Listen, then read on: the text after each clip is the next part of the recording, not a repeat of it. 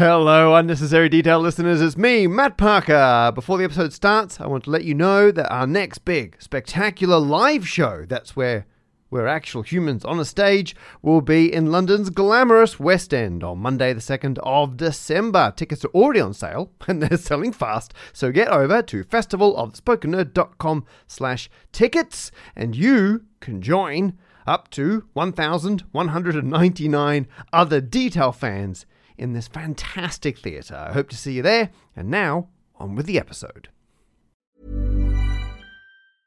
I'm Sandra, and I'm just the professional your small business was looking for. But you didn't hire me because you didn't use LinkedIn Jobs. LinkedIn has professionals you can't find anywhere else, including those who aren't actively looking for a new job, but might be open to the perfect role, like me. In a given month, over 70% of LinkedIn users don't visit other leading job sites. So if you're not looking on LinkedIn, you'll miss out on great candidates like Sandra. Start hiring professionals like a professional. Post your free job on linkedin.com/achieve today. Here's a cool fact. A crocodile can't stick out its tongue. Another cool fact, you can get short-term health insurance for a month or just under a year in some states. United Healthcare short-term insurance plans are designed for people who are between jobs, coming off their parents' plan, or turning a side hustle into a full-time gig. Underwritten by Golden Rule Insurance Company, they offer flexible, budget-friendly coverage with access to a nationwide network of doctors and hospitals. Get more cool facts about United Healthcare short-term plans at uh1.com.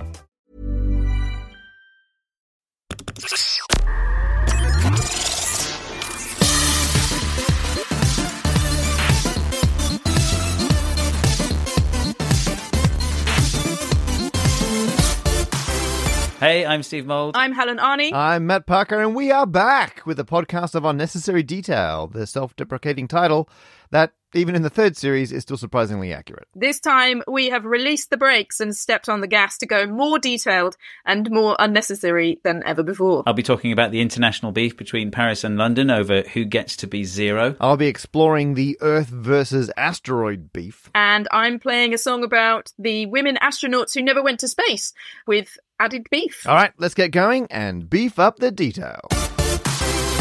So, Matt and Helen, what do you understand the Greenwich Meridian line to be?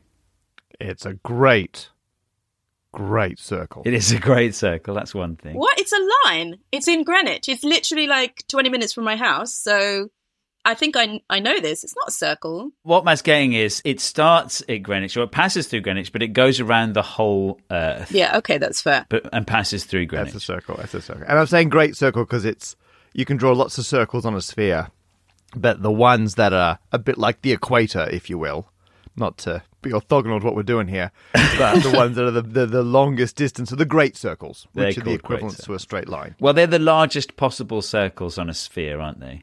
Okay, now I understand. So if you want to have something analogous to a straight line on a sphere, it's a great circle, in that the shortest distance between any 2 points on a sphere is a great circle. I kind of wish I hadn't asked this question because I didn't want to get diverted into a conversation about maths. I know it's very difficult when you're talking to Matt, but it's been a great conversation. What does the Greenwich Meridian line represent? It represents a certain point in history where the world agreed that Britain was the most important naval power, and that was where time would be measured from. And that's not where we celebrate London being better than Paris. Yeah. It's not a terrible summary. So it's part of the coordinate system that we use on Earth, right? So if you want to pinpoint the location of something on Earth, you say, this is its longitude, this is its latitude. So you might know that the equator has a latitude of 0. That's like the horizontal plane through the center of the Earth. And if you travel up north, the latitude increases until you get to the North Pole, which has a latitude of 90 degrees. The South Pole is minus 90 degrees latitude. And that all makes sense. Like it makes sense to stick 0 on the equator. But longitude is different, because longitude is the measure of how far around the circumference of the world are you. So, for example, you've got these observatories in different cities. You've got one in London, in Greenwich, you've got one in Paris. These observatories are talking to each other all the time. They're making measurements, but the sky looks different because they're observing from different places. It's not to overstate things, but we get the equator for free because the Earth is spinning. Ooh. That's a good way of putting it, yeah. Because otherwise a sphere is a sphere. Like every point's the same. Yeah. But if you spin it, suddenly you've got an agreed axis and equator. But you only get one of those for free. You don't get the second one. So with longitude, there's no obvious zero, right? But it's possible to talk about relative longitude of all these different places. So you'd say the observatory in Greenwich is 2.34 degrees to the west of the observatory in Paris. And you can say that to talk about the relative position of the observatory in New York versus Paris, Greenwich versus New York. You can compare all these things relatively. But instead of talking about relative longitude, wouldn't it be better for everyone just to agree on a zero somewhere? This was all being hammered out in the late 1800s. The French wanted 0 degrees longitude to be at the observatory in Paris. The British wanted 0 to be at the observatory in Greenwich. In the end, it was agreed that 0 would be at Greenwich on the understanding that Britain would convert to the metric system. What? And, What? Yeah. No. About 100 years later, they got right on that. What? So You're kidding. So it's like a horse trading. I mean, like international diplomacy, anyone agreeing anything is a complete nightmare. yeah. Just look at any large political union that we happen to be an island next to. So they were like, okay, I'll give you this if you give me that. That's phenomenal. Pretty much.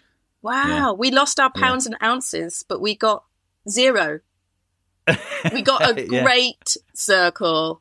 We got a great circle. What is 0, if not a great circle? Anyway, I thought this was pretty cool. So I thought I'd go there with my phone, stand on that line at the Greenwich Observatory, look at my phone and go, oh, look, my longitude is exactly 0. So I went there and it isn't. I looked at my phone and the flipping number isn't 0. I stood there for ages and it didn't change. Yep. And then I got out my other phone because I have 2 phones because I also deal drugs. And and it said the same number on the other You're phone. kidding. So I walked. Huh. I walked 102 meters to the east, and that's where I got 0. 102 meters And- to the east. Yeah, That's like halfway down the hill. That's like a field. Yeah. Matt and I both know Greenwich Observatory really well as well. Like, Yeah. Matt, you've been there, you've done stuff there, and I assume your wife also is a regular visitor. I can go there without my wife and still hear her because she's voiced some of the displays. Her voice is in the observatory. Yeah. That's amazing. So if your wife is traveling and you miss her, you go to the I go to observatory. Greenwich. You Yeah, can yeah. hear her talking about space, which is what she does normally. Very similar to what anyway. happens at That's home. amazing. And like I go there quite a lot. I used to go there like before the pandemic with my daughter. We like had membership and everything. And we used to go there because she was obsessed with this display right next to the Meridian line. This huge room of clocks. When my daughter was 3, she was completely obsessed with that room of clocks. I had to take her there every weekend. It's amazing. There's always all the Harrison clocks, all of the longitude story of how they got a clock to operate at sea. They've got some like awesome like old 80s BT phones, spinny dial ones where That's you have to amazing. scrape your hand around to do the numbers and you can call the talking clock on them. It's very cool. And like my 3-year-old was obsessed with it, but she couldn't pronounce L's at the time. So we would sit on the bus on the way to Greenwich and she would shout, I'm going to see the big clocks, but just with no L's in that sentence. And I had to pretend that we were going to the city farm in Mudchute, who had a very large collection of male chickens.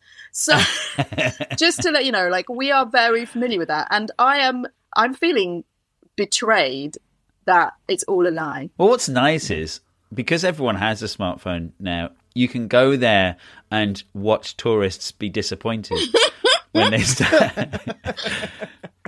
Oh, so it's like all of London.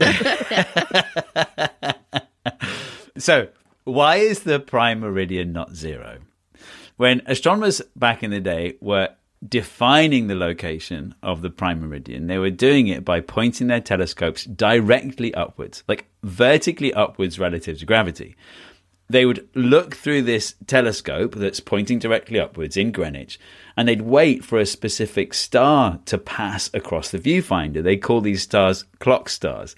And in Paris, they would do the same thing. They'd look vertically upwards and wait for the clock star. My daughter wouldn't call them that. But anyway, we'll just...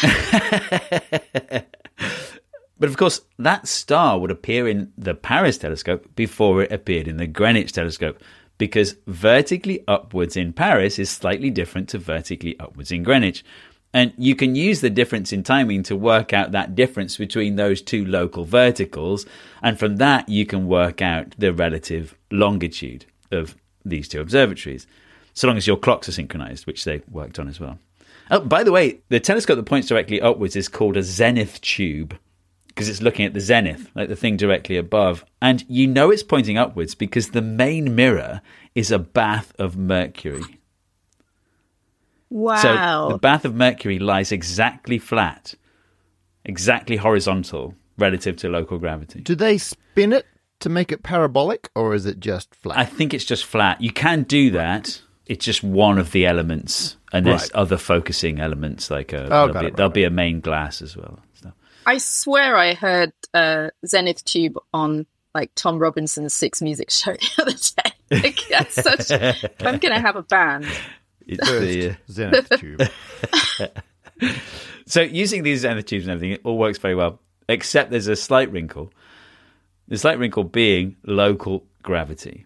So if the Earth were perfectly spherical with perfectly uniform density, all gravity lines would pass through the center of the Earth, but the Earth is lumpy, so they don't. So when an astronomer is looking directly vertically upwards, that's relative to local gravity, and that line doesn't pass through the center of the Earth, not quite. That's not really a problem until GPS comes along, because GPS defines vertically upwards in terms of what the satellite can see when it looks down on the Earth. Specifically, what does it see when it looks exactly vertically downwards? But exactly vertically downwards isn't defined in terms of local gravity. It's defined in terms of the center of the Earth. If the satellite is pointing at the center of the Earth, then it's exactly vertically downwards so far as the satellite's concerned. So you're saying the astronomers used the wrong down? Yeah. Or maybe, well, it's hard to say. I mean, I suppose the center of the Earth is probably the best kind of down. So they just used a different down. Yeah. Which meant they had a different up. So telescopes were looking one up, and the satellites are looking at a slightly different down. Yeah, exactly. So you'd expect vertically upwards and vertically downwards to be perfectly parallel, but because they're defining it differently, they're a bit skew-if. And because it's important for the old system and the new system to be compatible, like in both systems, you need to be able to stand at zero in that system, look vertically upwards according to that system, and still see exactly the same thing in the sky when you do that. So if you look vertically upwards from the old zero, using the old system of local gravity as your definition of up, you'll be looking at the clock star at some specific time. So to be sure that you're looking at the same clock star at the same specific time at zero in the new system, where upwards is defined in terms of the center of the Earth, you need to shift that line over. And the amount that you have to shift that line over, in Greenwich at least, is 102 meters. So the reason GPS zero isn't the same place as old-fashioned zero is because the Earth is lumpy. So it has to be backwards compatible. Yeah. Otherwise, a whole lot of 18th century astronomy books would be obsolete. Yeah. Well, few. I feel like the answer to anything involving the Earth or its orbit, when you're like, well, why is it like this? And the answer is the solar system is a lumpy, sloshy mess. Yeah. And we're always compensating for something. Like if we were on a perfect sphere orbiting the sun in a perfect circle vertically. Yeah, and we weren't tilted slightly over. Exactly. Then everything would be nice and tidy. But no. Yeah. And wouldn't it be nice if the length of the day was a set number of whatever, or there was a whole number of days in a year? But we don't get that. We get some flipping. It's very near, but it's not quite. Ugh. but it's not quite in more than one way, and you're like, oh. And then the Earth is slowing down as well. That doesn't help. Surely that's going to become a problem at some point. They add like leap seconds, don't they, every so often? But we keep moving bits of the Earth around, and that changes. Yeah, like if you build a big enough dam, it changes the rotation rate of the Earth slightly. And the leap seconds, sometimes we got to add them in, sometimes we got to take them out. I'm against the leap second. I think it's ridiculous. I think it's pandering to astronomers. If you didn't have a leap second, how often is a leap second typically? I know it varies. Every couple of years. So if there's a leap second every couple of years and you don't do it, don't you end up with like, midnight's in the middle of the day after however many thousand years? Or... Partly no, because they go backwards and forwards. But as Helen said, we are on the whole slowing down. We're gradually becoming tidally locked with the sun. But it's on a scale, like the time frames of that happening are well beyond other ridiculous things that Earth is doing. Like I think they call them Milankovitch cycles, where the orbit is processing. You got a bunch of other stuff going on. I mean, the other ridiculous thing that the Earth does, of course, is daylight saving time. Like, which is a shift of like 60 minutes twice a year. No, but my point is, like, why are we worrying about this 1 second every couple of years when twice a year we shift the whole thing by flipping, Bingo. And it kind of made sense in the past, like when the only people who cared were astronomers. But now with software has enough difficulty with time zones and daylight saving without having to put the occasional second coming and going into the mix. And it's caused problems. Like it's messed up software in the past. Google smears it. They do a leap second smear where they very gradually add the second in. Over a period of like days or hours or... Hours, yeah. Because normally... things like the clock in Big Bang, that sort of stuff, it just counts. It goes, 58, 59, 60, 0, 1. And that just puts an extra... They go double count 0, basically. It's like a roulette wheel. Nice. It's a bit like... It reminds me of those lovely clocks at Swiss rail stations. They go a little fast over the minute, and then when the second hand reaches the top, it waits there.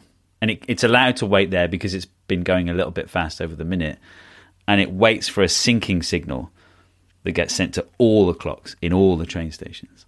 Wow. So you're only going to be late within the finite speed of light. And if you're going somewhere within the minute, you might be slightly early. Yeah.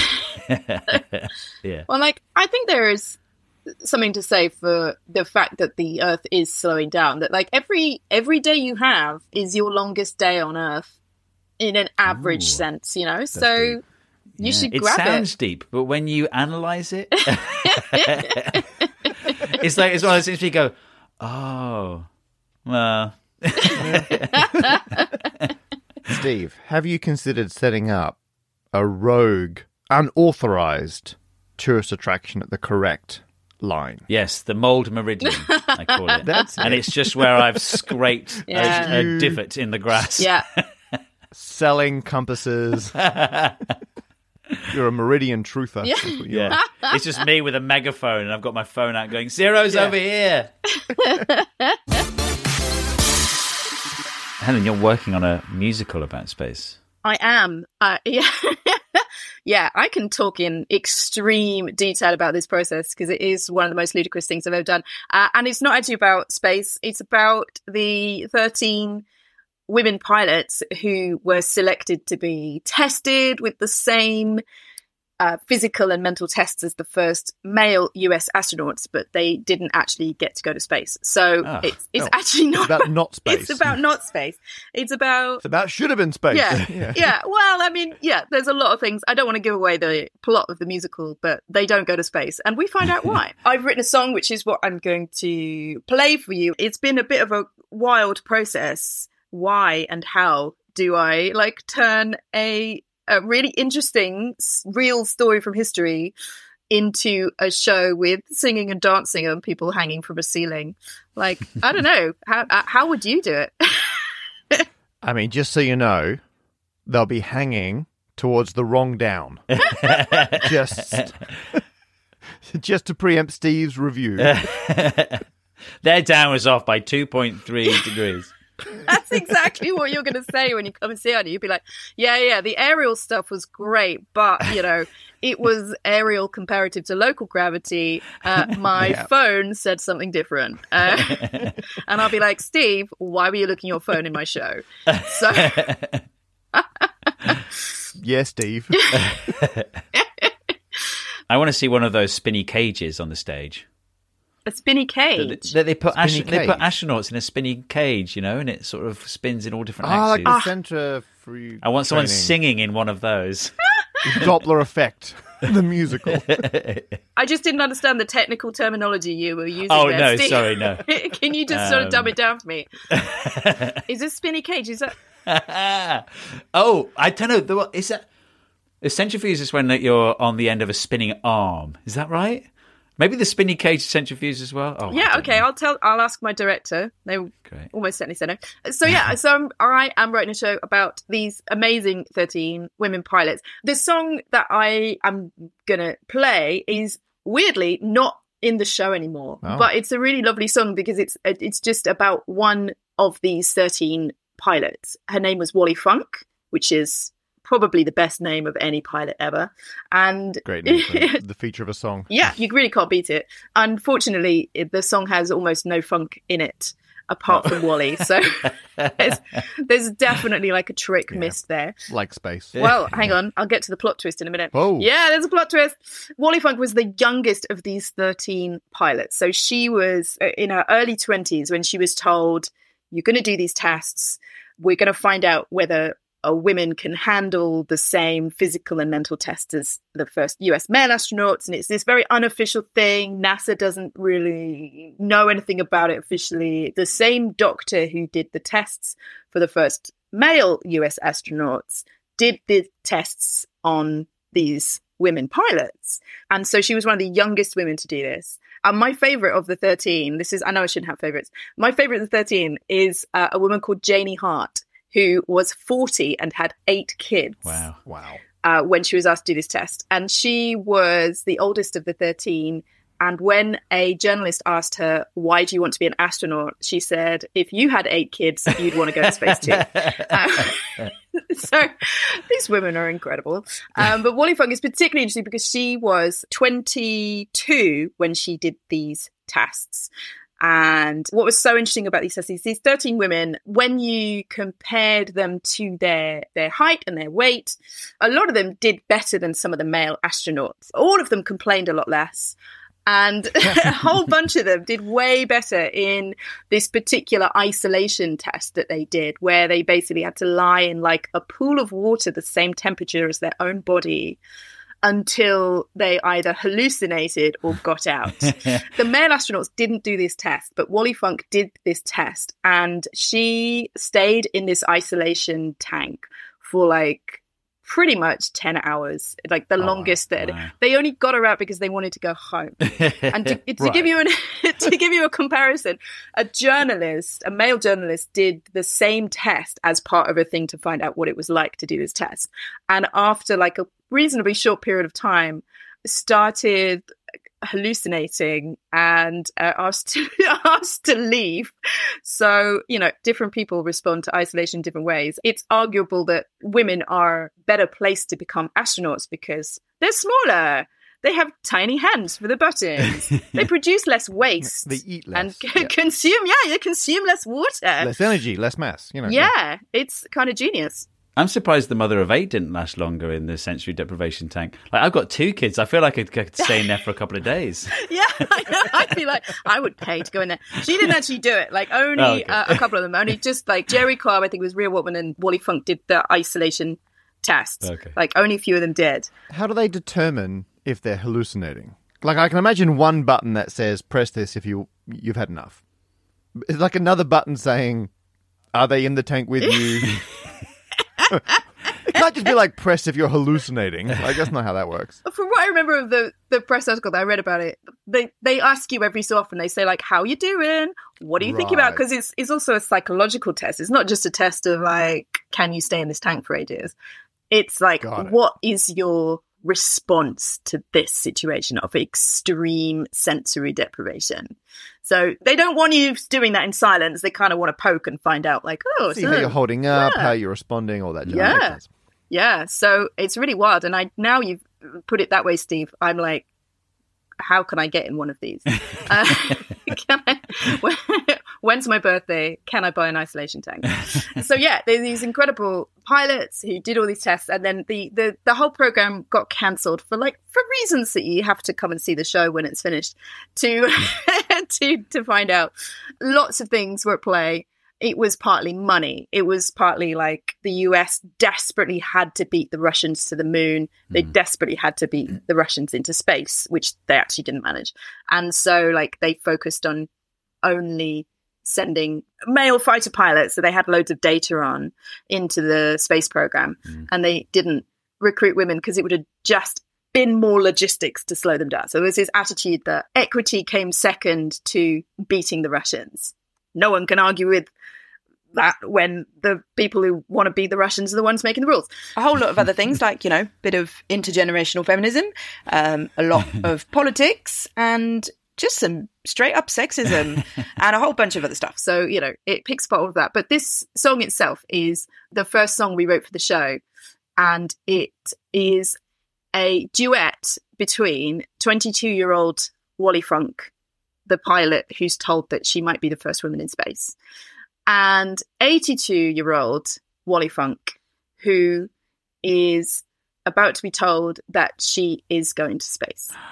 Oh, spoiler. Plot twist! Amazing. Because of all these 13 women who in early 60s were recruited to this space testing program, one of them did make it into space. Wow. And it was Wally Funk. Because in 2021, she was invited to take the fourth seat in Jeff Bezos's Blue Origin rocket, the inaugural flight. So it was like Jeff Bezos's brother, some guy who'd paid £28 million for their son to get the third place. Wow. What? And the fourth seat was given to Wally Funk, which is wild. And she became the oldest woman in space. In fact, the oldest person in space until William Shatner went up on the next flight. But anyway, so a brief period of time, the person who was told she'd be the youngest woman in space became the oldest person in space. And the thing I find really interesting about it is that Wally Funk, a few decades ago, bought a ticket for Richard Branson's Virgin Galactic thing. Yeah. It feels like Wally Funk has benefited from some kind of beef between Bezos and Branson about who gets to take this incredible person into space first. Bezos won, but didn't Wally as well. That's a good space race. Yeah, that's an individual space race. So yeah, so this song is a 22-year-old Wally Funk duetting with a 82-year-old Wally Funk. So it's been really interesting recording it just for audio because when you're on stage, you can see which one is the 22-year-old Wally Funk and you can see which one is the 82-year-old Wally Funk because you can see when they're moving their mouths. But on a recording, you can't see that. So I found two singers who were incredible and had really different voices. So Charlotte Hannon has this amazing musical theatre voice. It's much more striking. It's very punchy voice. It sounds very musical theatre. And then Nora Perone, who has this beautiful operatic soprano voice, lots of vibrato, lots of flavour in her voice. And I hope she doesn't mind me calling it flavour. So she's singing the part of the 82-year-old Wally Funk. So kind of this musical theatre voice is the younger and this more operatic voice is the older Wally Funk. Rob Gathercole on the piano as well, I should mention that. Yeah, I think they've really done a smashing job.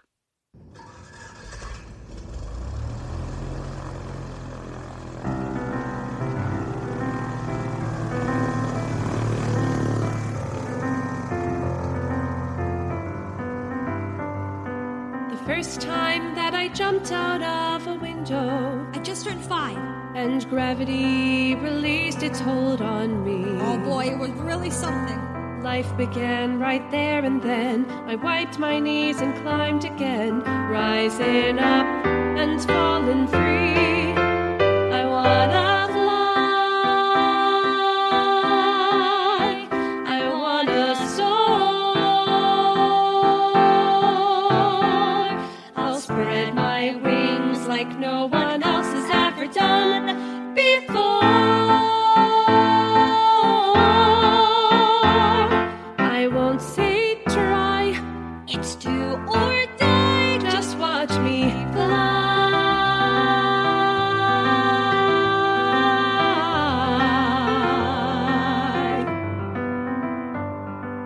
flight school guys, they tried to give me back talk. Oh, they sure did try. Are you the stewardess, they said. Did I respond? I did not. Who's got time for all that shtick? I grabbed my steerman by the stick. This pilot did what pilots do instead. I'm gonna fly. I'm gonna soar. I'll show the world what I can be and then give them some more.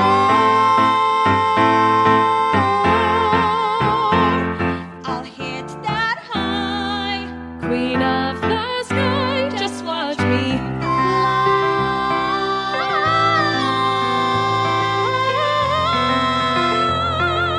Why do we do it? Why do we do it? Oh, feel elation, wind whipping through my hair.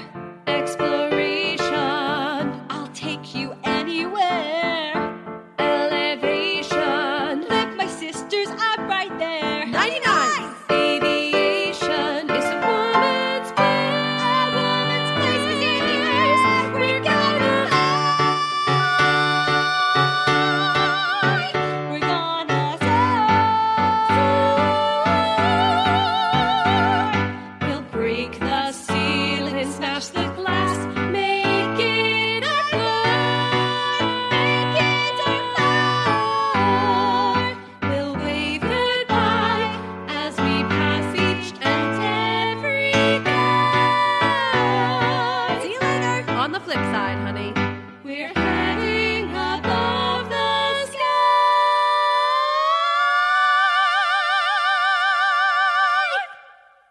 just watch us.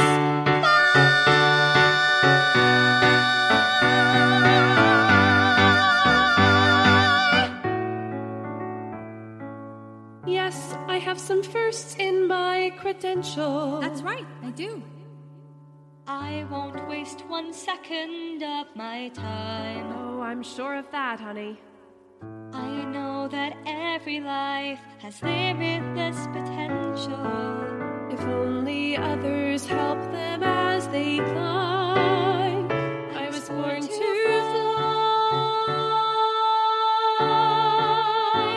I was born to soar.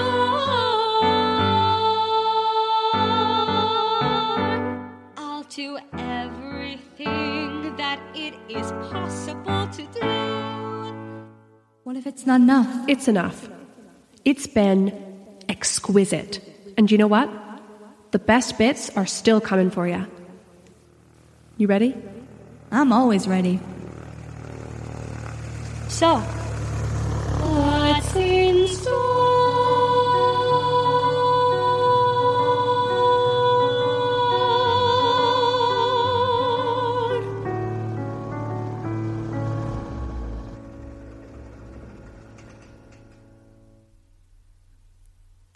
Oh, beautiful. Beautiful. That was called Wally Funk's Race for Space. I love it. The title comes from the book by Sue Nelson. So if you want even more detail about Wally Funk, you can go find a book called Wally Funk's Race for Space, which is about Sue and Wally taking a road trip across America and telling this whole story in extraordinary detail. I heard that musicals always have an I Wanna song. Is that what they call it? I Wanna? Mm-hmm. Cool. That's a very rare thing, isn't it? An I Want duet. It's very rare. It's like, it's rare to the point of when someone does something really rare and new, is it because they're at the cutting edge or because It's a they're terrible in the idea. cul-de-sac? You know what's brilliant? Brilliant.org. It's a site where you can learn interactively with fun, hands-on lessons in maths, computer science, and some maths. And interactive learning is way more effective than just watching lecture videos or listening to podcasts. Wait, is that true?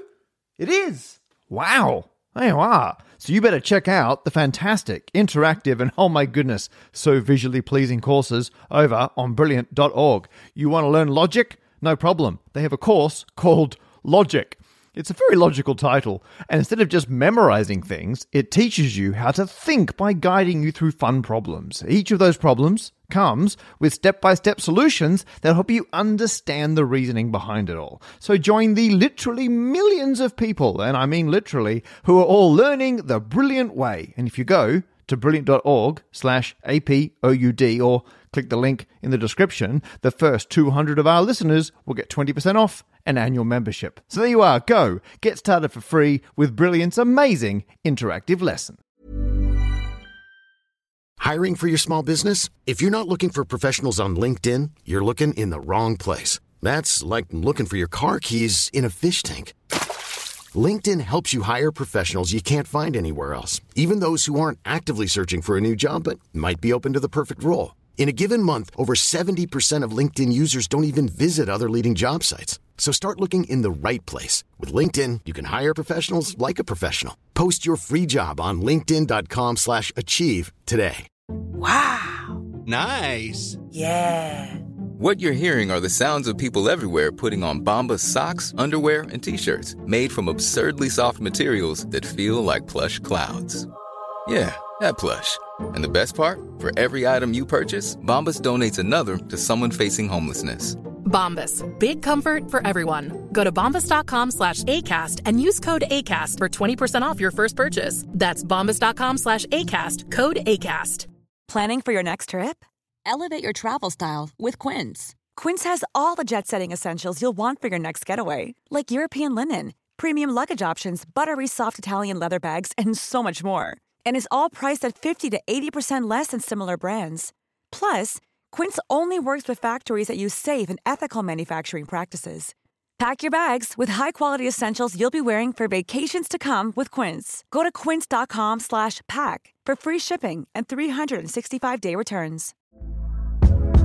Hey there, it's Michelle Norris. I'm host of a podcast called Your Mama's Kitchen. When I travel, I'm usually looking for a way to find a taste of home when I'm not at home. And one of the things I love to do when I am at home is entertain. And Airbnb allows me to do that. When I was in California recently, I rented a house that had a great kitchen. And when we were sitting around the table, we were all thinking, we're in someone else's house. Someone could be in all of our homes as well.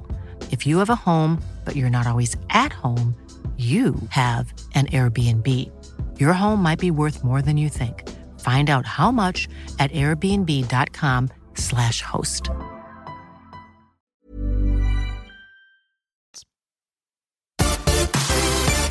So, Matt, the first two parts of the show have been, as it turns out, almost entirely Earth-based.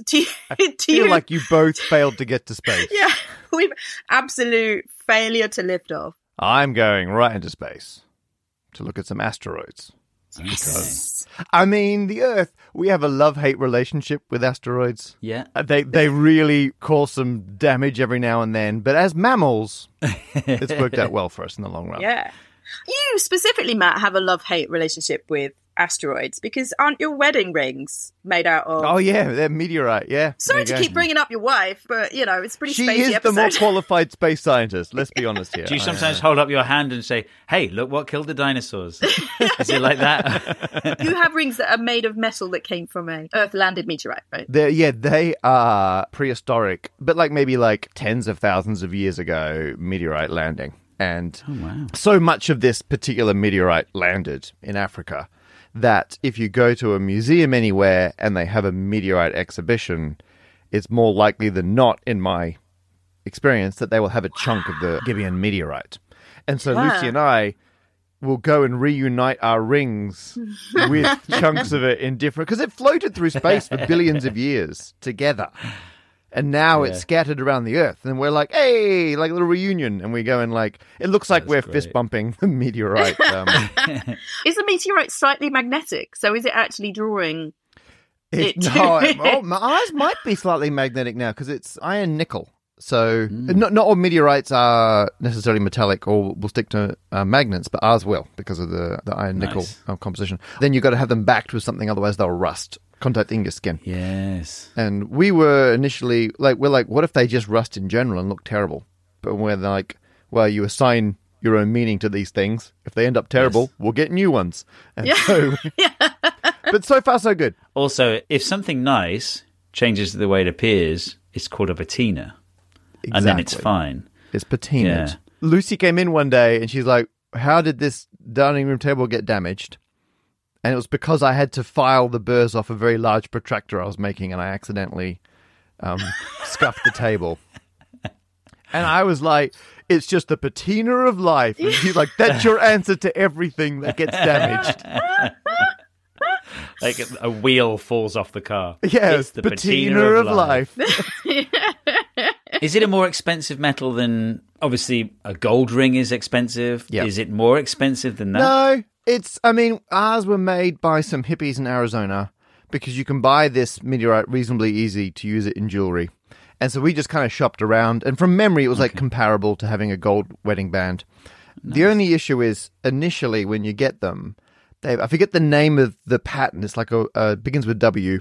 It's a type of pattern you only get because it's a crystal structure in the metal if the metal cools incredibly slowly. And that only happens if it's drifting in space. So you can tell it's not terrestrial iron nickel because of these crystals wouldn't form on Earth. And the patina of life gradually covers that up. And so I keep thinking, because I know how thick it is, I can kind of calculate the thickness. Buff it out.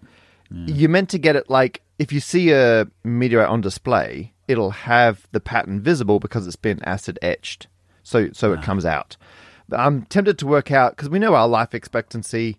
We know how much metal gets taken off with each cleaning. We could calculate how many times we could get it. Like maybe every 10th wedding anniversary or something, we get the ring re-etched. I feel the same way every time I get my floors resanded. Yeah, this is it. I did the same thing. I was like, how thick is the wood on the top? And I'm like, well, that's only a couple sands, We're going to space them out. I feel like I've put you completely off track. I've absolutely sent you on a completely different direction. Yeah, okay. No, there's a good point here, though, because asteroid floating in space, lovely. Serene, metal cooling very slowly. Asteroid after it's landed, wonderful, turn it into a ring. Now, it's the transition from one to the other that causes problems. And ideally, we want to be able to understand and potentially stop this from happening. It's delightfully meta that the way we would stop something slamming into Earth is by slamming into it first. So we need to understand impacts to be able to stop impacts. It's one of the things where you can't really just simulate it with experiments. Because if you do terrestrial impacts, if you did a bunch of impacts like in a lab, if you change the angle of the impactor coming in relative to the surface, the more oblique the angle, so really glancing blows, give you much more elliptical craters, and straight down blows give you more circular craters. And if you look at all the craters on the Earth, you're like, oh, wait, they're all very circular. Oh. And so you might think, oh, that's interesting. And you're like, oh, well, maybe it means we just tend to get hit straight down. But that doesn't make sense from a objects from space point of view. Well, perpendicular to Earth, like gravity. But everywhere on Earth. Exactly. It's a third type of down.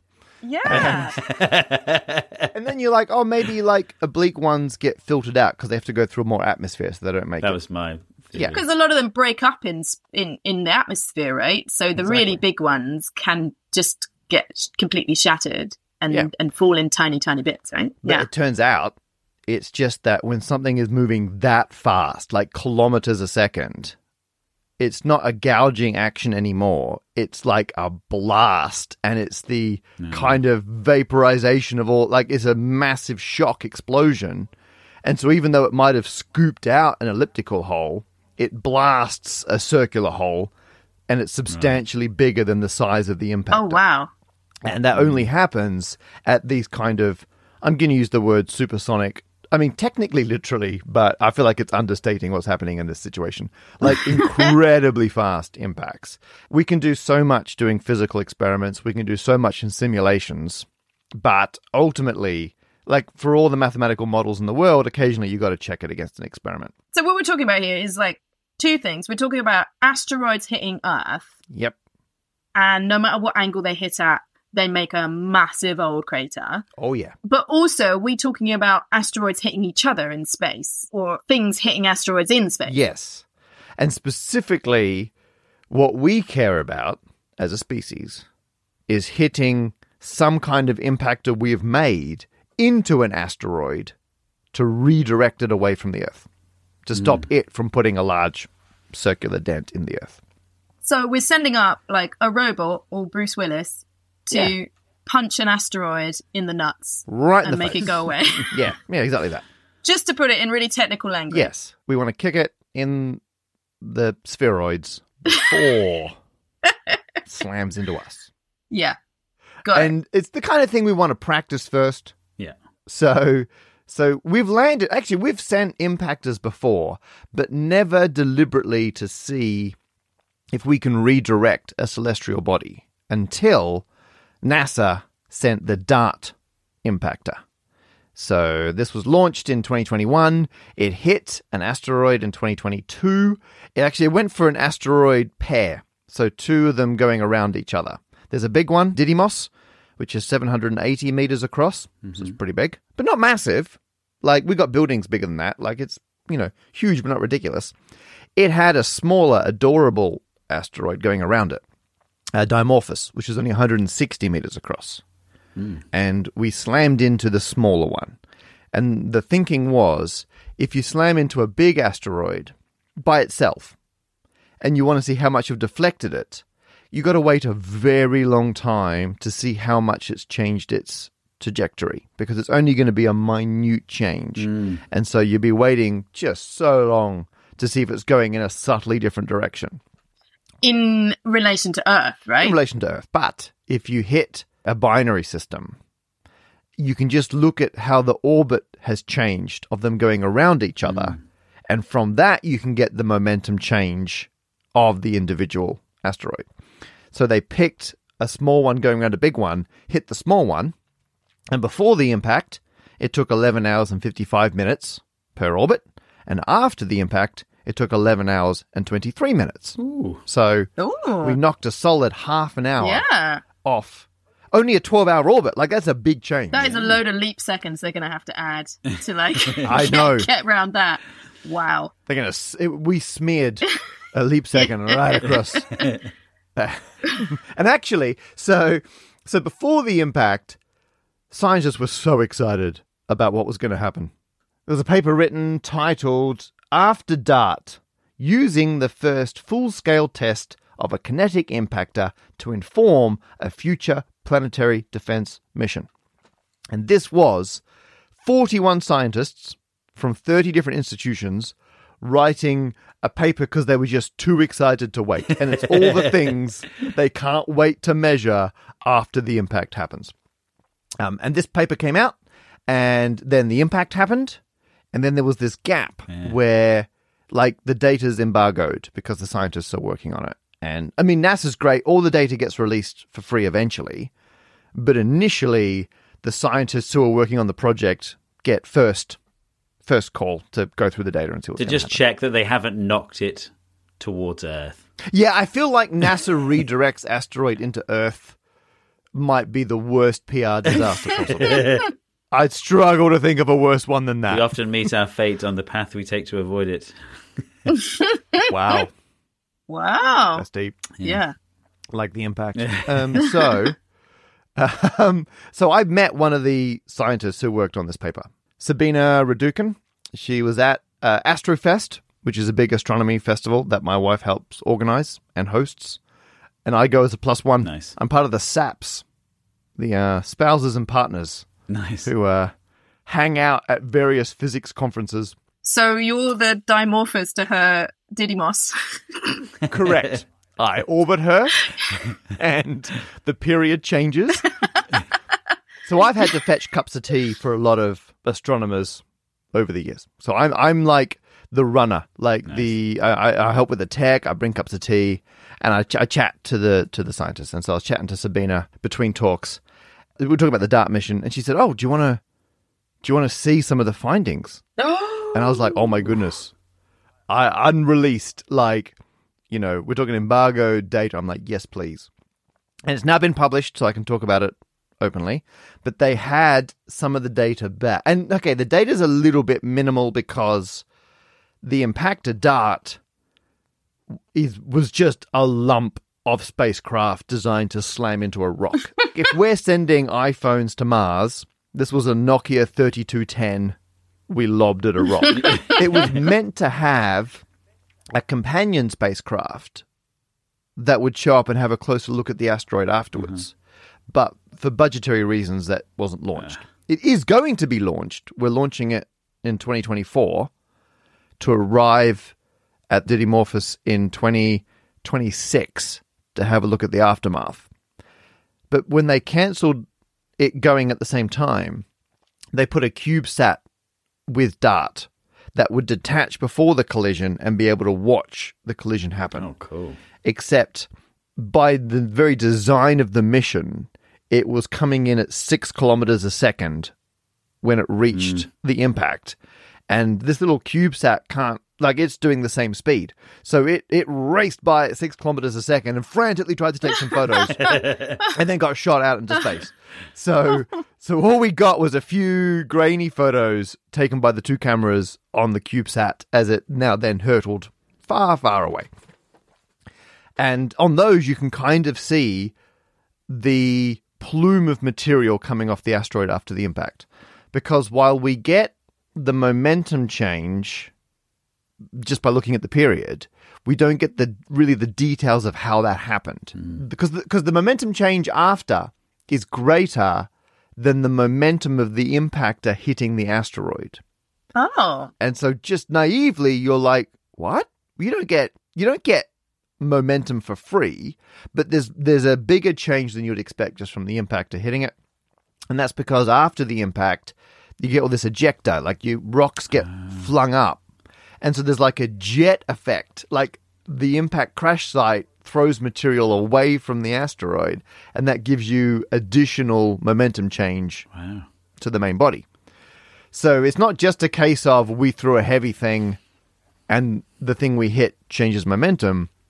We need to understand what it's made of and how the impactor interacted with that, like how the crater forms, to then be able to generalize what happened to apply it to other asteroids in the future, which is the whole plan of this thing. And the angle was bigger than expected. So the plume, they expected the plume to be around a 90-degree cone from across the whole width of it, because they were coming in largely vertical to the surface, somewhere between 60 and 80 degrees, which counts as largely vertical in this situation. And the actual plume was somewhere between 131 and 139 degrees. Ooh, so rather than being like a narrow cone, it was like a wide... Yeah. We did also get some backup shots from the Hubble that turned around and had a look as well. Nice. And we'll get the full details when Hera, the follow-on mission, gets there. But for now, Sabina's data shows it was a much wider angle than expected.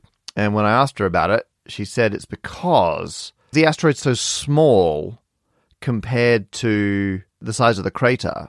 It's not like it's an impact on a flat surface where you can imagine material infinitely far in every direction, which kind of like holds in the impact. The surface curls away. And so actually it's a smaller amount of material on the sides, and that gets blasted out.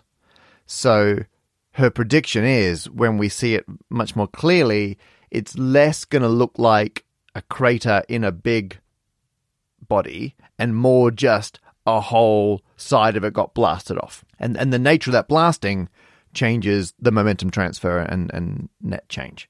And a lot of her work is then simulating what the composition could have been to see the results we get. And the thing is that there's multiple possible solutions to what the asteroid could have been that all give the same eventual momentum transfer. And so Sabina's got to look at the plumes from the data and then run a bunch of computer models to see what matches the most closely to be able to kind of reverse engineer what the material must have been originally in the asteroid. This feels like quantum physics, like you're not directly observing what the rock is made of, but by hitting it with something, you get way more information than just where it moved when you hit it. It's the CERN of of asteroid impact. Yeah. You count all the particles, and then you work out what must have been there to start with. Yeah. So, I have questions. I may have to ask my wife, but I'm ready. They obviously wanted to hit it bang in the middle. Was that achieved by the satellite being intelligent enough to make slight adjustments as it approached, or was it just like, we're sending this thing off, we've done our calculations, we hope it hits in the middle? Like, and also, did it hit in the middle, or was it off to one side? Like, how? It hits pretty much in the middle. Yes, it makes adjustments as it goes, because we can't aim that well from this kind of distance, and the signals take too long to come backwards and forwards. So it's not like there was someone with a joystick owning it. They did very delightfully have a front-facing camera, and so you can look up the images, because it was sending back the images, and so you get like a dot in the distance. And I remember this happening like as the collision was happening. There's like a dot in the distance, and then there's a bigger dot, and then a bigger dot, and then a bigger dot, and then there's like, oh, that's an asteroid, and then you're like, oh, I can see rocks, and then you get closer and closer and more detail, and like the last image is like the top couple lines of the image, and then because it's like, you know, when the internet was so slow, images would load gradually from the top. It's that, but someone else picked up the phone partway through the transfer. In this case, it slammed into the asteroid before it could send the rest of the image, and so that's the final picture we get. I want to see that image sequence. That sounds amazing. It's really cool. We'll link to it in the show notes. Presumably as well, like some asteroids are just like a crumbly mess when you get up close, and they're not really a single object. Could that have been the case, and it turned out not to be? Yeah, that's Sabina's finding. So her results, now they've been published, her finding was it was a crumbly mess. Wow. Is the short way of putting it. I mean, she defined it as having a bulk density of 2,200 kilograms per cubic meter, and a very small internal cohesion force of less than 1 Pascal. Yeah, that sounds crumbly to me. Yeah. I mean, real I'm no expert, but that sounds crumbly. Yeah, if you put it in a pile, it would have an angle of repose of only 29 degrees. That's it's crumbling. I mean, good crumble. That's what I want all of my cakes and biscuits to be like. Yeah, the angle of repose of my cakes and biscuits. Are exactly good angle of repose on this crumble. Yeah.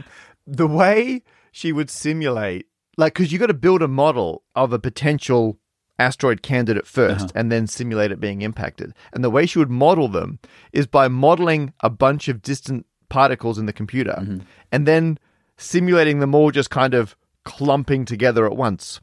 Right. So she would actually simulate the creation of the asteroid first, and then simulate something slamming into it. And did this for loads of different scenarios, and worked out which one has the closest plume match. I find it really heartening that we're doing that. We've done that. It's like we are making progress towards planetary defense. And it was the mission as it flew cost $350 million.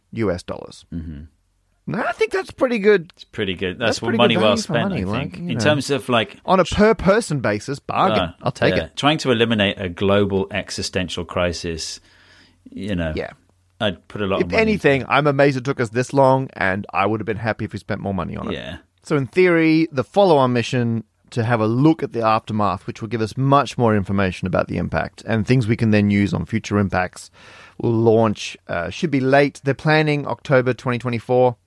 That changes, obviously. If it all goes to plan, you're expecting around Christmas 2026. Currently the 28th of December, but these things change a lot, obviously. When they launched the impactor DART, it took less than a year to get there, because we just pointed at the asteroid and tell it to go fast. Whereas the follow-on mission takes over 2 years to get there, because we want to arrive gently and go into orbit around it. Yeah. And that's a lot harder to do. It feels like a really short amount of time, that first mission. And it is just because it doesn't matter if you crash it. Oh, no, actually, that's the point. Like that's the whole point. Yeah. If you don't care how fast you arrive, space travel's very straightforward. Yeah. If you want to slow down and go into orbit, that's going to take a flip and burn. More strategic. So huge thanks to Sabina Regican at the University of Bern for taking the time to chat to me. And, of course, thanks to my wife, who lets me tag along to her important scientific conferences. Let me chat to the other scientists. That is all for this episode. Thank you so much for downloading this podcast for whatever your local definition of down may be. It's good to be back in your podcast feed, and it's good to be part of the Acast Creator Network. If you're still looking for more detail, there are links to download more of my songs. You can watch more of Steve online and order Matt's new book in the show notes. Don't forget to subscribe to us in your podcasting app of choice, and that way you'll get more episodes as soon as they come out. And if you haven't listened already, our first 2 series are available. They're roughly wherever you found this episode. You can follow us on all the social medias, all the good ones anyway, some of the bad ones as well. You can also email us at podcast@festivalofthespokennerd.com. Let us know what you think. Or if you have some unnecessary detail for us, we'd love to hear it. Thank you for listening. Bye. A podcast of Unnecessary Detail is made by Festival of the Spoken Nerd. That's Helen Arney, Steve Mould and Matt Parker. This episode was produced by Laura Grimshaw. Our theme music is by Howard Carter, and we are proud to be part of the Acast Creator Network. Thanks for listening.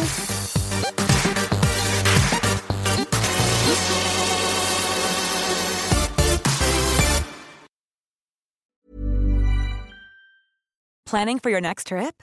Elevate your travel style with Quince. Quince has all the jet-setting essentials you'll want for your next getaway, like European linen, premium luggage options, buttery soft Italian leather bags, and so much more. And is all priced at 50 to 80% less than similar brands. Plus, Quince only works with factories that use safe and ethical manufacturing practices. Pack your bags with high-quality essentials you'll be wearing for vacations to come with Quince. Go to quince.com/pack for free shipping and 365-day returns.